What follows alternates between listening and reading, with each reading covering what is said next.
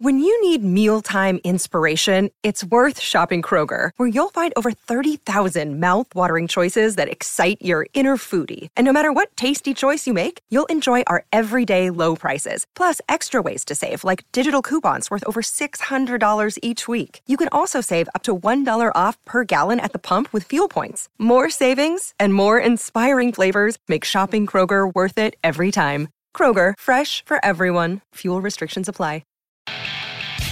From NJ.com, this is Talk is Cheap, a New York Giants podcast. We're talking Big Blue football all year round. Welcome aboard, Giants fans, to Talk is Cheap, our New York Giants podcast right here on NJ.com. I'm Joe Giglio, joined as always by James Cratch and Dan Duggan. They cover the Giants for NJ Advanced Media as we're at the part of the year where football is kind of back. OTAs are going on. The Giants have a few waves of them. And really what's been making waves has not been what's been going on at OTAs, but who isn't around, especially at the start. That would be Odell Beckham Jr. We'll talk about that. We'll get into a little bit John Mara's comments and comments really from you guys, from the fans, from a lot of fans of the Giants, according to John Mara, about Colin Kaepernick and the role fans might be playing here in Kaepernick not being on an NFL team, and a little bit on what actually may be going on in the field for the Giants at OTAs. James, we'll start with you. Welcome in. First time we've done this in a couple weeks, and Odell Beckham, as usual, is the story around the Giants. Yes, we kind of gotten to the point now where we just kind of careen from one Odell, media firestorm to the next. And I think at this point, and I'll obviously what you and Dan think, I don't even think it's about OTAs anymore. I think it's, obviously it's the kernel of where this all started, but I think it's become about much more than him not being at the OTA. I think it's been more about the stuff that's happened after we found out he wasn't showing up to OTAs. It has really kind of allowed this story to get going and keep running. I agree with that. And you think about it, it's just like you said, it's something new every time. Other players around other camps, star players, Fletcher Cox specifically in the division with the Eagles, didn't show up to the first round of OTAs. So this isn't a brand new thing, Dan. Like, players do this, but it just feels like if there was nothing else around Beckham, this would be a story, but this is just the next story. Yeah, no, I agree. We almost have to go back because it's been a little while since everything first broke. It was funny, that first Monday of OTAs, we were supposed to have media access to it, and then they changed the schedule. But people were still asking me, is Odell there? Is Odell there? The Giants are putting out all sorts of videos and photos. Obviously, you don't see Odell, which kind of raised a red flag.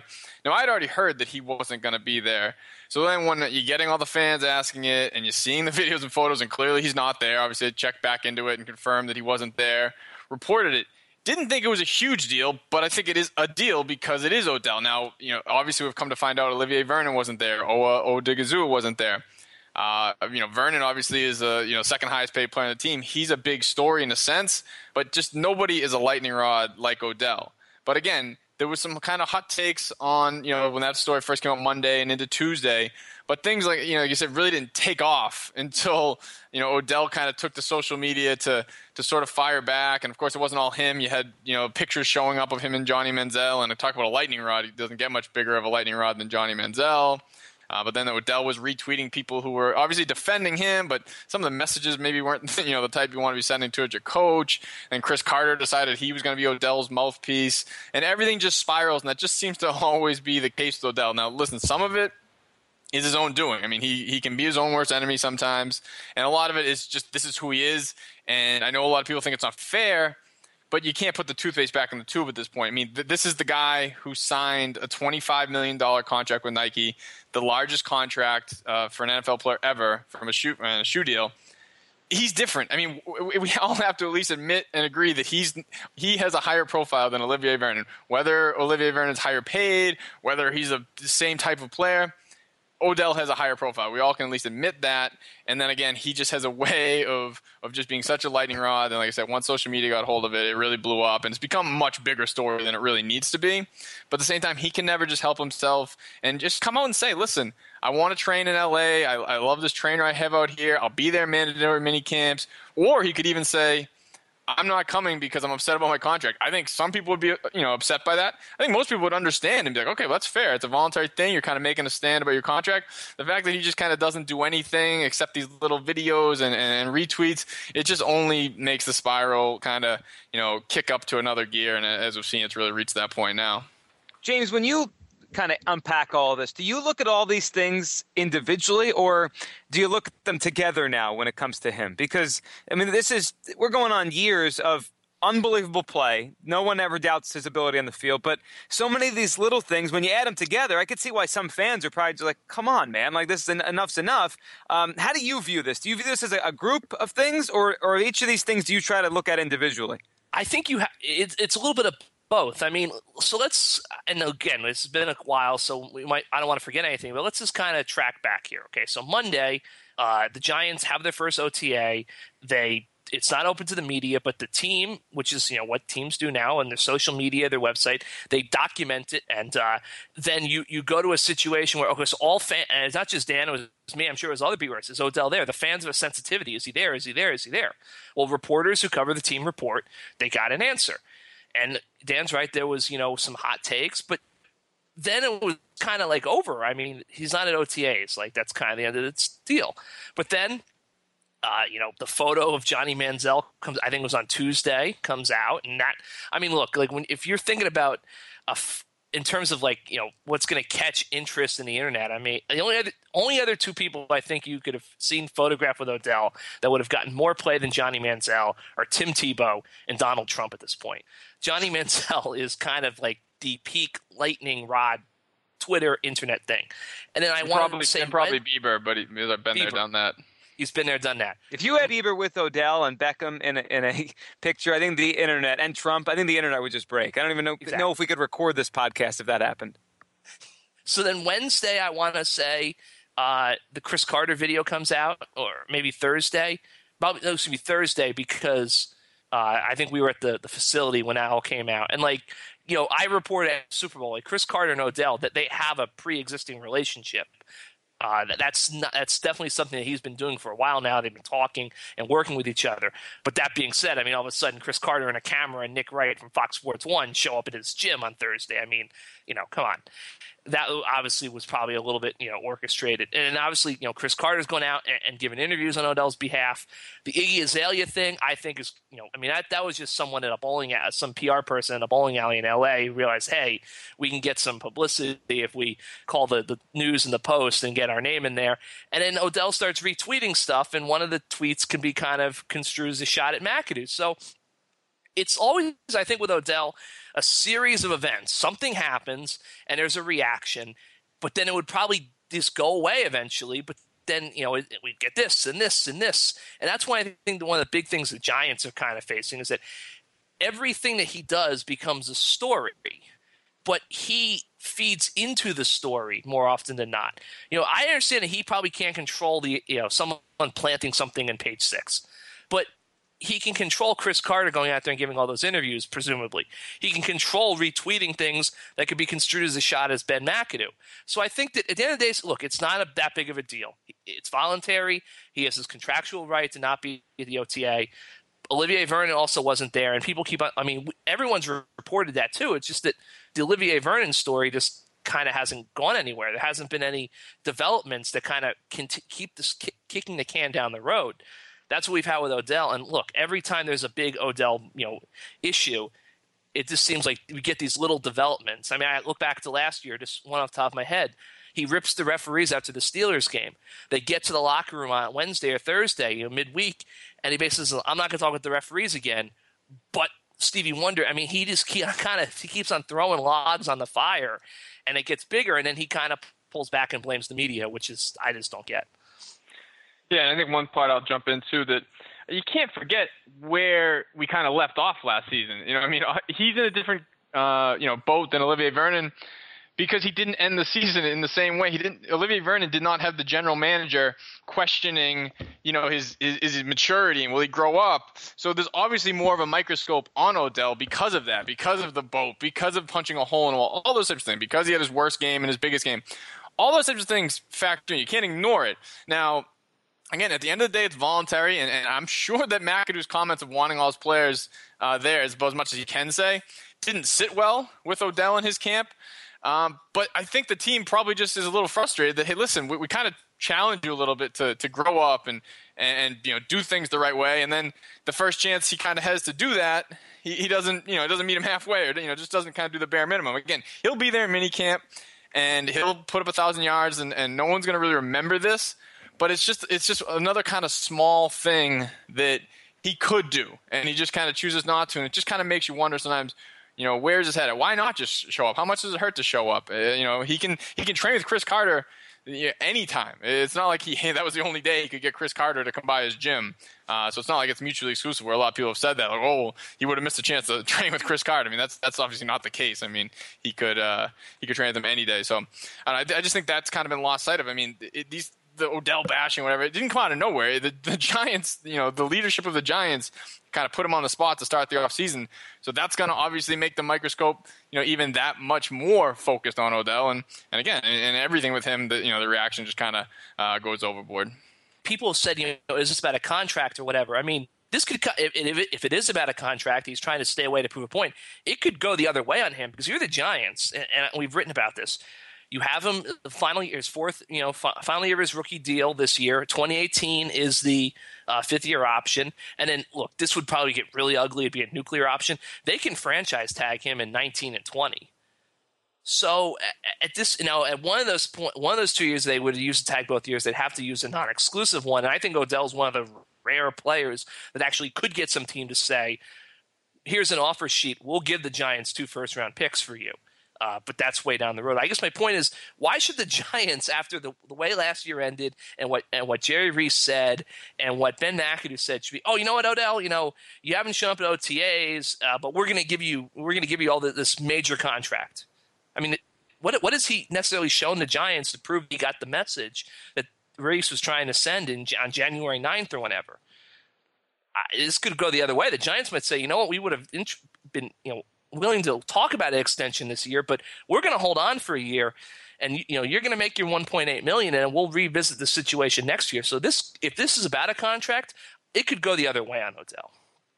It could, which would just open up even a bigger can of worms here with the Giants and this great player. Dan, you wrote the other night and posted the tweet Odell Beckham retweeted and really looked like a shot at Ben McAdoo. If anyone who's listening to us missed that, I'm sure most have seen it by now. But just explain what it was and then what you thought when you saw it. Yeah, so I mean, Roland Martin, who I guess is a TV personality, I can't say I've ever heard of him, but he has a lot of followers on Twitter, and he kind of took up getting Odell's back. And Odell hasn't really tweeted anything about this whole thing, except he tweeted out a Drake lyric, as he's wont to do, about how the media will make up stories, something to that effect. And again, hey, that's all fine. It's fair. People are going to take shots at him. He can take them back. But just the line of tweets from Roland Martin.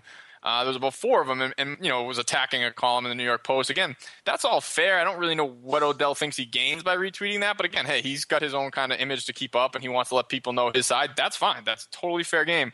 But the one tweet that stuck out was, from Roland Martin, but Odell retweeted, "I'm sick of folks acting like star athletes must always do what a coach asks. McAdoo wants OBJ at workouts. See you when it's mandatory." I mean, that just is so unnecessarily sort of confrontational at its core. To me, it's like, I mean, the coach wants you there. He didn't criticize Odell. I mean, he just said we want our best players here. He explained the benefits of OTAs, but he didn't take a shot at Odell. He didn't say Odell's selfish for not being here. He didn't say Odell's a jerk for not being here. It wasn't like McAdoo really put Odell on the spot that much. Like I said, maybe Odell didn't like that, McAdoo didn't just give its voluntary response. But that retweet there, it seems a little more pointed. Like, kind of like, yeah, whatever you want, McAdoo, we'll see when it's mandatory. Like, I don't know. I just don't see what he gains by that. I think the McAdoo-Odell relationship is going to be really interesting to watch, because McAdoo's taken a few kind of public jabs at Odell, and Odell has sort of always avoided addressing it, and even you could say this, he sort of addressed it, but again, it's through a retweet. But I think the big one was when after the kicking net game, when McAdoo said, Odell, and used the D word, distraction. Odell needs to be less of a distraction. Obviously, that's a red button word. And when Odell was asked about it a few days later, he just said, I'm not getting into the he said, she said. And it was kind of, well, your coach said it. It wasn't like, this isn't some gossip, through the rumor mill. And he just didn't go there. And then, McAdoo kind of backed off, and he didn't really criticize Odell throughout the rest of the season. Even after the whole boat incident, he had his back. But then at the league owners meetings a month ago, he made it very clear that he wants players, to say no to things outside the building. And obviously when he was followed up, that it seemed like obviously he's referring to the boat trip. He didn't do anything to discourage that conclusion. So there has been a few kind of back and forth jabs. It hasn't been all Odell. So yeah, it's just going to be interesting to monitor, see if certainly as a head coach, you don't really want to have an adversarial relationship with your star player. It's not good for anybody. But maybe at some time these guys are just very different. Maybe they will butt heads. I don't know. It's going to be very interesting to see if this becomes anything bigger than just a retweet, in May. I don't think it's Odell. I mean, I kind of look – I think this is going to be one of the fascinating subplots of this Giants season, is that it's McAdoo's second year as a head coach, and they have built this team that on paper should contend for the Super Bowl. There's a lot of big personalities in this locker room. You've got – and not even – I mean, obviously you got Odell. You got Brandon Marshall. You got Justin Pugh. You got JPP. You've got Snacks. I mean, you've got the potential of the situation. Eli's not necessarily a big personality, but he's a huge presence. And you've got Davis Webb, who's being presumed as his replacement. You've got Geno Smith in there, kind of fighting to revitalize his career. There's a lot going on with this Giants team. And they're going to be, in my opinion, potentially highly entertaining on and off the field this year. And I think it's going to be really fascinating to see how McAdoo, who, weathered a lot of issues last year. I mean, he had the national anthem stuff. He had the whole thing, with, which we'll get to in a second, with Victor Cruz and training camp, whether or not he was ever going to play, the Josh Brown debacle. There was a lot of stuff, Annie Apple stuff. I mean, he had a lot of dumpster fires, as he kind of said famously last year. And I'm not saying there's going to be a lot of dumpster fires this year, but there's going to be a lot of big egos and personalities and stuff going on with this team as they think they can win it all. And I think it's going to be really interesting to see how Ben McAdoo, second year in the league, kind of a mild-mannered guy, publicly at least, handles all that.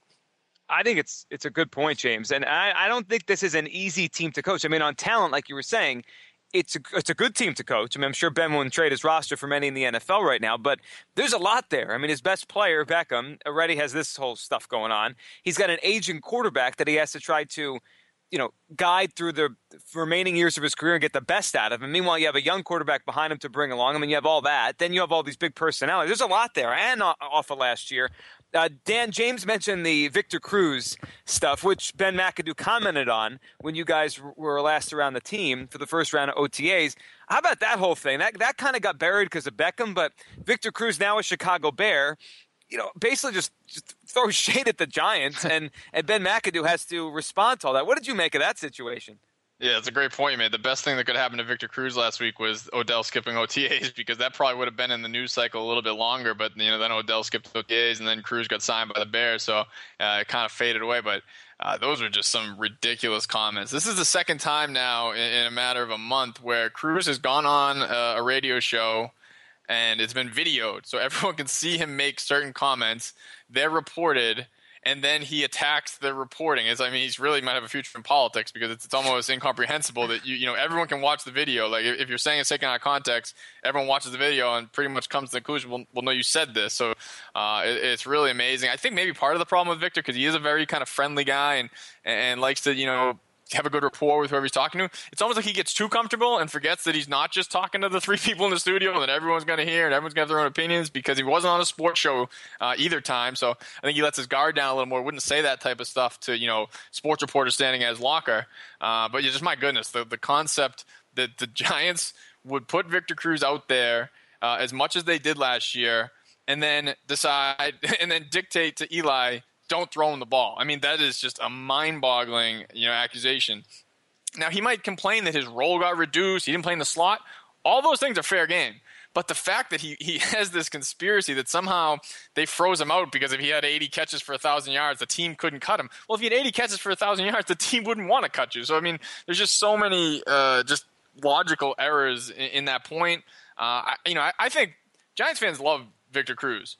he's kind of, I've seen the Tiki Barber thing thrown out here quite a bit in the last month. I don't think it'll stick because, he hasn't really gone, after Eli the way Tiki Barber did.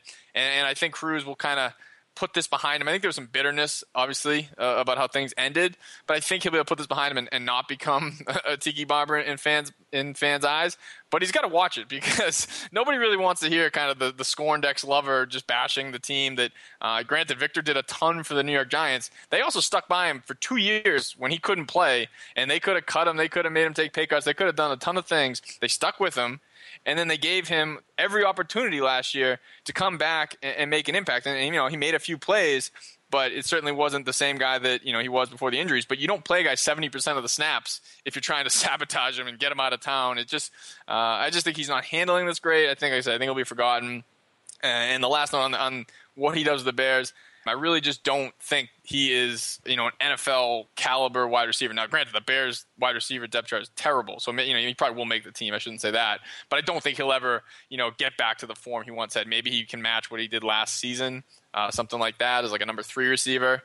But I think his obviously his better days are certainly behind him. Yeah, I think he's finished. And I just thought the commentary, James, as Dan was explaining there, it just was comical. And, I just don't understand why Victor just doesn't move on and go play for the Bears, go do your thing, try to resurrect your career. Maybe he can. I doubt it. But to blame it on the Giants, it's strange. Yeah, I think the argument you made that they gave him too much run last year. We've written it and we'll say it again. This team suddenly discovered that Tavares King existed in the final 2 weeks of the season. He was their leading receiver. He should have been on the field more, I thought, than Victor Cruz. I just felt, look, I think Victor Cruz has a chance to be a serviceable, productive slot receiver, but that's not going to happen here because the Giants drafted Sterling Shepard to be their slot receiver for the next 10 years. And, it was kind of a square peg, round hole situation on the outside. He made some plays, and look, I think there's a chance that he could have a good, productive season in Chicago. Obviously it's not going to help him that he doesn't really have – we don't really know what the quarterback situation is, and I don't think the Bears are necessarily going to be a strong club this year, but I think he could still, produce. I just don't think he was ever a fit for the Giants, but they gave him a lot of opportunities. They had him on the field. If Ben McAdoo didn't like Victor Cruz or wanted to – the easiest way to prevent Victor Cruz from making plays is to not put him on the field. And the Giants did put him on the field. And look, I think Dan's right. I think the first interview he had with the Eli memorabilia stuff, I think he was kind of hurt because there was really no follow-up questions asked of him. And I think that you saw in this second interview, there was some kind of follow-up questions asked, and he kind of realized, I just said something really kind of dumb, because he basically was like, well, I said the Giants did this, but I don't think Eli would be in on it. So, if the Giants had this grand conspiracy and Eli wasn't involved in it, I really don't know how the conspiracy would work. So I did feel, but again, I just don't, Dan's right. When you get videotaped and you say something, it's okay to say I misspoke. I didn't mean it that way. Don't blame us because he said what he said. And this is now twice now that he's basically said that he didn't say what he actually said on tape. So at some point, it's not always the media's fault. No, that's for sure here. And with Victor Cruz, it's way more than that. It was his play, and the Giants obviously have moved on, and he's moved on, kind of, but not really, as we found out last week. All right, a couple things we'll wrap this episode up with.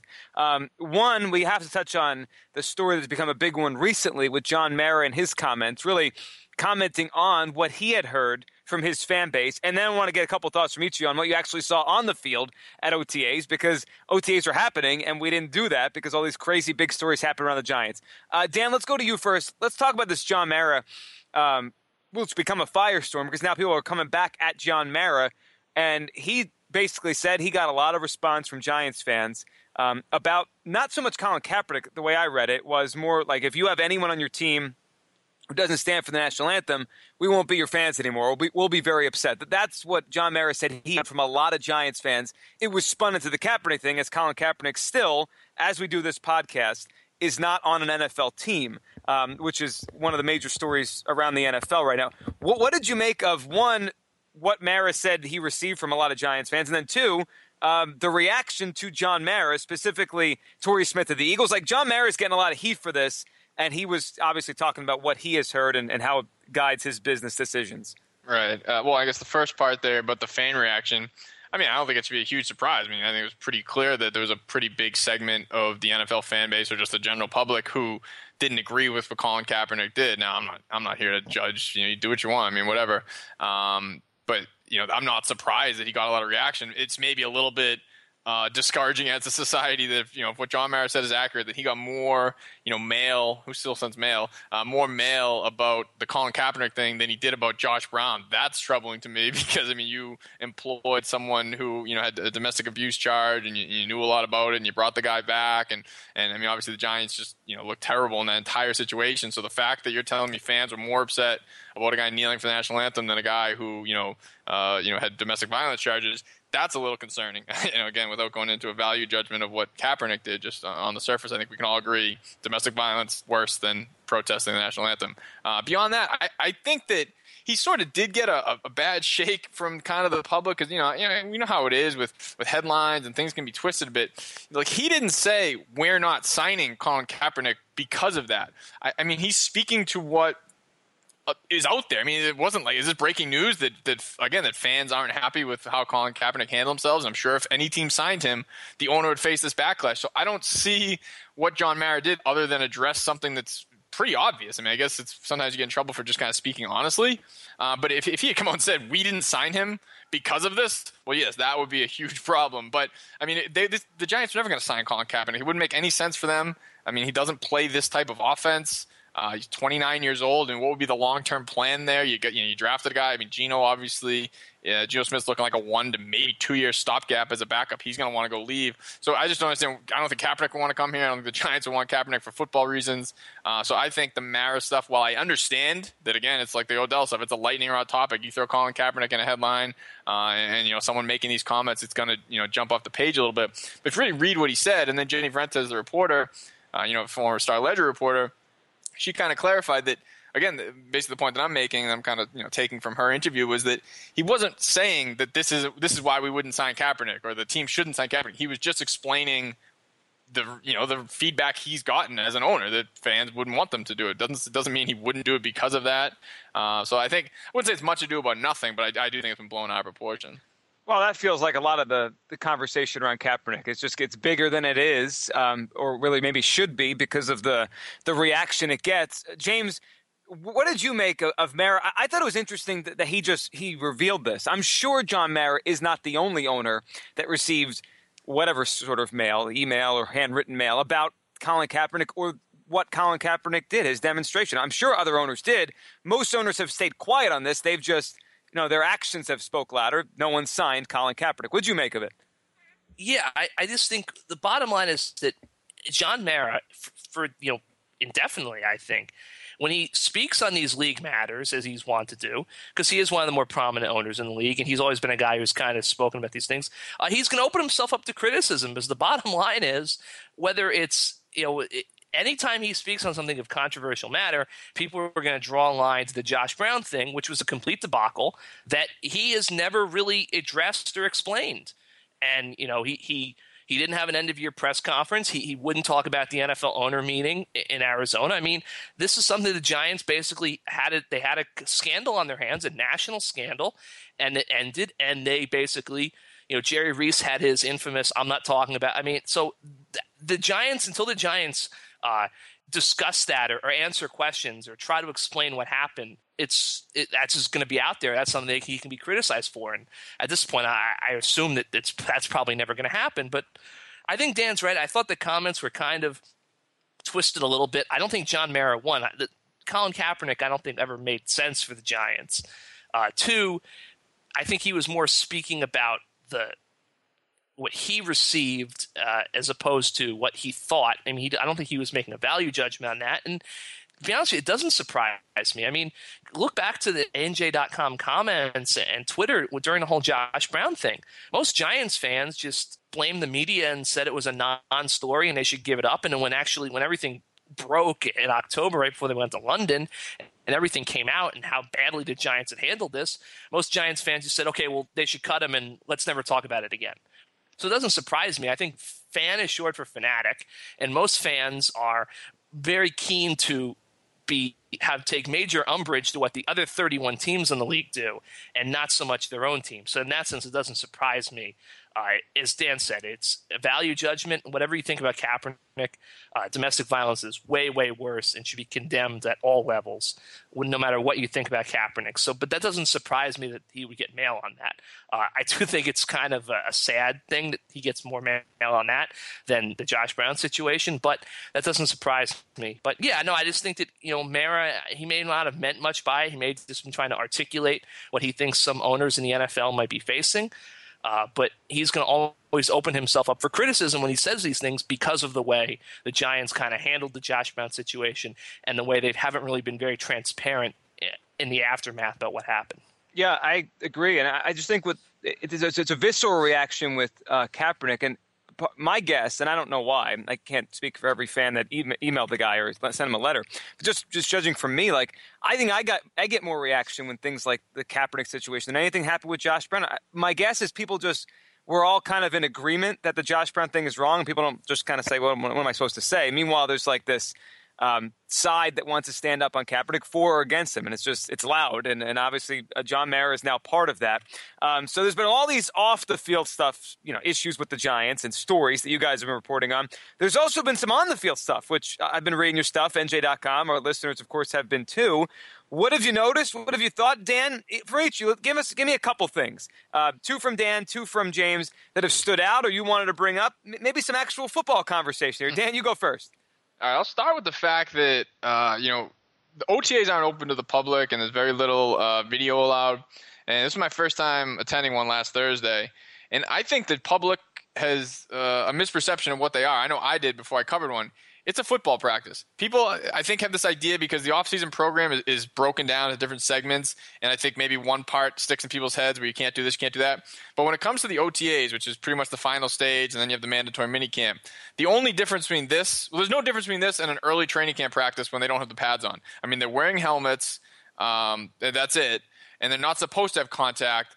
But, I mean, listen, teams get in trouble for this every year. I don't know what exactly that line is, but when you have 11 on 11 and you have offensive line and defensive line on a running play and you have guys trying to make the team on both sides of the ball, I mean, you can determine if there'd be any contact there. But it's a real practice. Like, that's why I think people have this idea, and I'm not trying to bring it back to Odell necessarily, but people think, they just, they throw some routes and they call it a day. I mean, they do everything they do in a normal practice. It's, you warm up with individual stuff. They do position-specific drills. They come together and do 7-on-7. Then they'll do 11 on 11. Then they'll do special teams. Then they'll do 11 on 11, 2-minute offense. I mean, blah, blah, blah. It just goes on. It's a 2-hour practice. It's a real practice. So that stood out to me only for the fact that I don't think fans are aware of that because I know I wasn't. I thought it was kind of like this glorified, run some routes and call it a day. And it's really not. It's a real practice. So that's kind of the first thing, very, very broad, that stood out to me. And I guess the other thing really on the field that stood out and what makes an OTA kind of enjoyable to watch from our perspective is seeing Brandon Marshall and Janoris Jenkins go at it. I mean, that's the first time we've seen them on the same field together. Obviously, it's great when you get two kind of premier players to match up. And it was a good battle. I mean, Marshall beat Jenkins deep for one pass from Eli Manning. And Jenkins, he didn't try to, discredit the play, but he did say, like, I didn't, kind of go to that extra gear because I don't want to hurt myself or Marshall. So I think it was kind of a funny comment, though. It shows how much of a competitor he is. But then, the roles reversed, and Jenkins, blanketed Marshall on a few passes, and, he couldn't get open, couldn't give him the ball. So that's great when you get to watch that type of thing. I mean, that's kind of what, I think it's fun just to watch that in OTAs and training camp, to watch the ones versus the ones, because once you get to the season, it's all scout team versus the first team and everything. So it's really cool when you get to see that. I mean, I know that last year we watched Eli Apple versus Odell and all that. So I thought that was really fun, and I think just from a takeaway point on Marshall, I mean, again, you beat Janoris Jenkins deep. I don't really care if Jenkins is only going 90%. That's a good sign. I mean, he looks really good. I mean, this guy, he couldn't make a better first impression. Now, we all know that maybe it's year 2 or year 3, things tend to go downhill with him, although he's obviously in a much different space. The way he speaks is just really impressive, and he's really articulated about everything he's been through. But at the same time, listen, I mean, he was only there in the Jets 2 years, and he certainly wore his welcome with a few players there, if nothing else. But yeah, just a great first impression from him on the field, off the field. Really everything I think they could have hoped for. And there's a reason why Ben McAdoo referred to him as a breath of fresh air. Yeah, there's no doubt. I mean, the Marshall thing is going to be fun all year. And I just love the idea of football is back in a sense. Like they're back out there and you start piecing together what the team might actually look like now after watching the free agency and draft and all that. James, what stood out to you? I think two things. One, I think the Giants are definitely making a concerted effort, as we talked about a lot last year, to kind of shore up that pass rush depth. I mean, obviously you draft Avery Moss, you sign Devin Taylor, which I think is a really intriguing signing. He's a guy who, I'll be honest, going into the free agency, I thought even though he kind of had a poor season last year with the Lions, hasn't done a whole heck of a lot in his career, I thought he was going to be a guy who kind of commanded $7-8 million a year just basically on his size and his potential. But that market didn't exist for him, and I think the Giants, we haven't seen all the contract terms yet, but I think it was a smart signing for them. They need to get some competition in that group because Odigizua, Kerry Wynn, Romeo Okwara, I think have a combined 3 sacks in their careers. And obviously, I don't think it's going to really cut it behind JPP and OV. They need more pass rush production, and it seems like they're making a concerted effort with that. Stanley Mapanga, who spent all year on the practice squad, we saw him kind of line up an outside linebacker the first OTA, so I think that could be intriguing as well. And the other thing is Jarrell Adams, and I'm sure Dan might have his thoughts on this too. He looked a lot faster than he did last year, a lot more sure. I mean, granted, it's just 7-on-7 stuff, 11-on-11 stuff in shorts and helmets, but I think there's a good chance that we could get to week 1 in Dallas, and all 6 of their 2016 draft picks could be starters. I mean, obviously you have Eli Apple, a cornerback. You've got, make sure I don't forget anybody here, Sterling Shepard, a wide receiver. Darian Thompson, if he's healthy, I think the 3rd-round pick, he'll be the starting free safety next to Landon Collins. B.J. Goodson, it looks like it's going to be his job at middle linebacker to lose. Paul Perkins has already been declared the starting running back. Adams would be the 6th guy at tight end if he can kind of carve out a role there. Maybe if they go to 2 tight end set or if it's more of a heavy set. So I think he's the least likely of the 6 from 2 years ago to be a starter, but he looked really good to me. He just caught my eye on Thursday, and I think he might have a chance to have a big second year. The guy ran a 4.6 40, as a 250-pound tight end at the combine. So, I mean, he definitely does have the speed, and I think a lot of that, I agree, he did look good the one practice we've seen, and even you read the in-house stuff from the Giants, he kind of keeps making plays. I think a lot of it for him was learning the playbook and getting comfortable. So you would assume, obviously, in year 2, when you kind of have all that stuff down, you stop thinking so much and you just play. And like you said, that would be a big development. I think he's kind of the forgotten guy. Everyone's kind of moved, it's the old news, and they draft Evan Ingram, and it's like everyone forgets about the draft pick last year. Obviously, a 6th-rounder is different than a 1st-rounder. But Adams is a good player, and I think he is a guy who, definitely will have a shot to have a role. And if he's your 3rd tight end behind Ingram and Ellison, I think you're in really good shape. So they've certainly upgraded that position significantly. So that'll be interesting to see the effect that has on the offense this season. Yeah, I think the ears of all our listeners perked up. The Giants might have some depth and talent at tight end. It has been a while since that was, a real theme, a couple weeks or months before training camp starts. Guys, this was a fun podcast, and we obviously had a lot to talk about. Hope everyone enjoyed it. James, as always, thanks for doing it. You got it, Joe. Thank you. Thanks, Dan. Yeah, thanks a lot, Joe. Thanks for all of you for listening to this episode of Talk is Cheap. iTunes, SoundCloud, Google Play, anywhere you want to find our podcast, you can do it. Of course, also on NJ.com. We'll be back soon talking some Giants.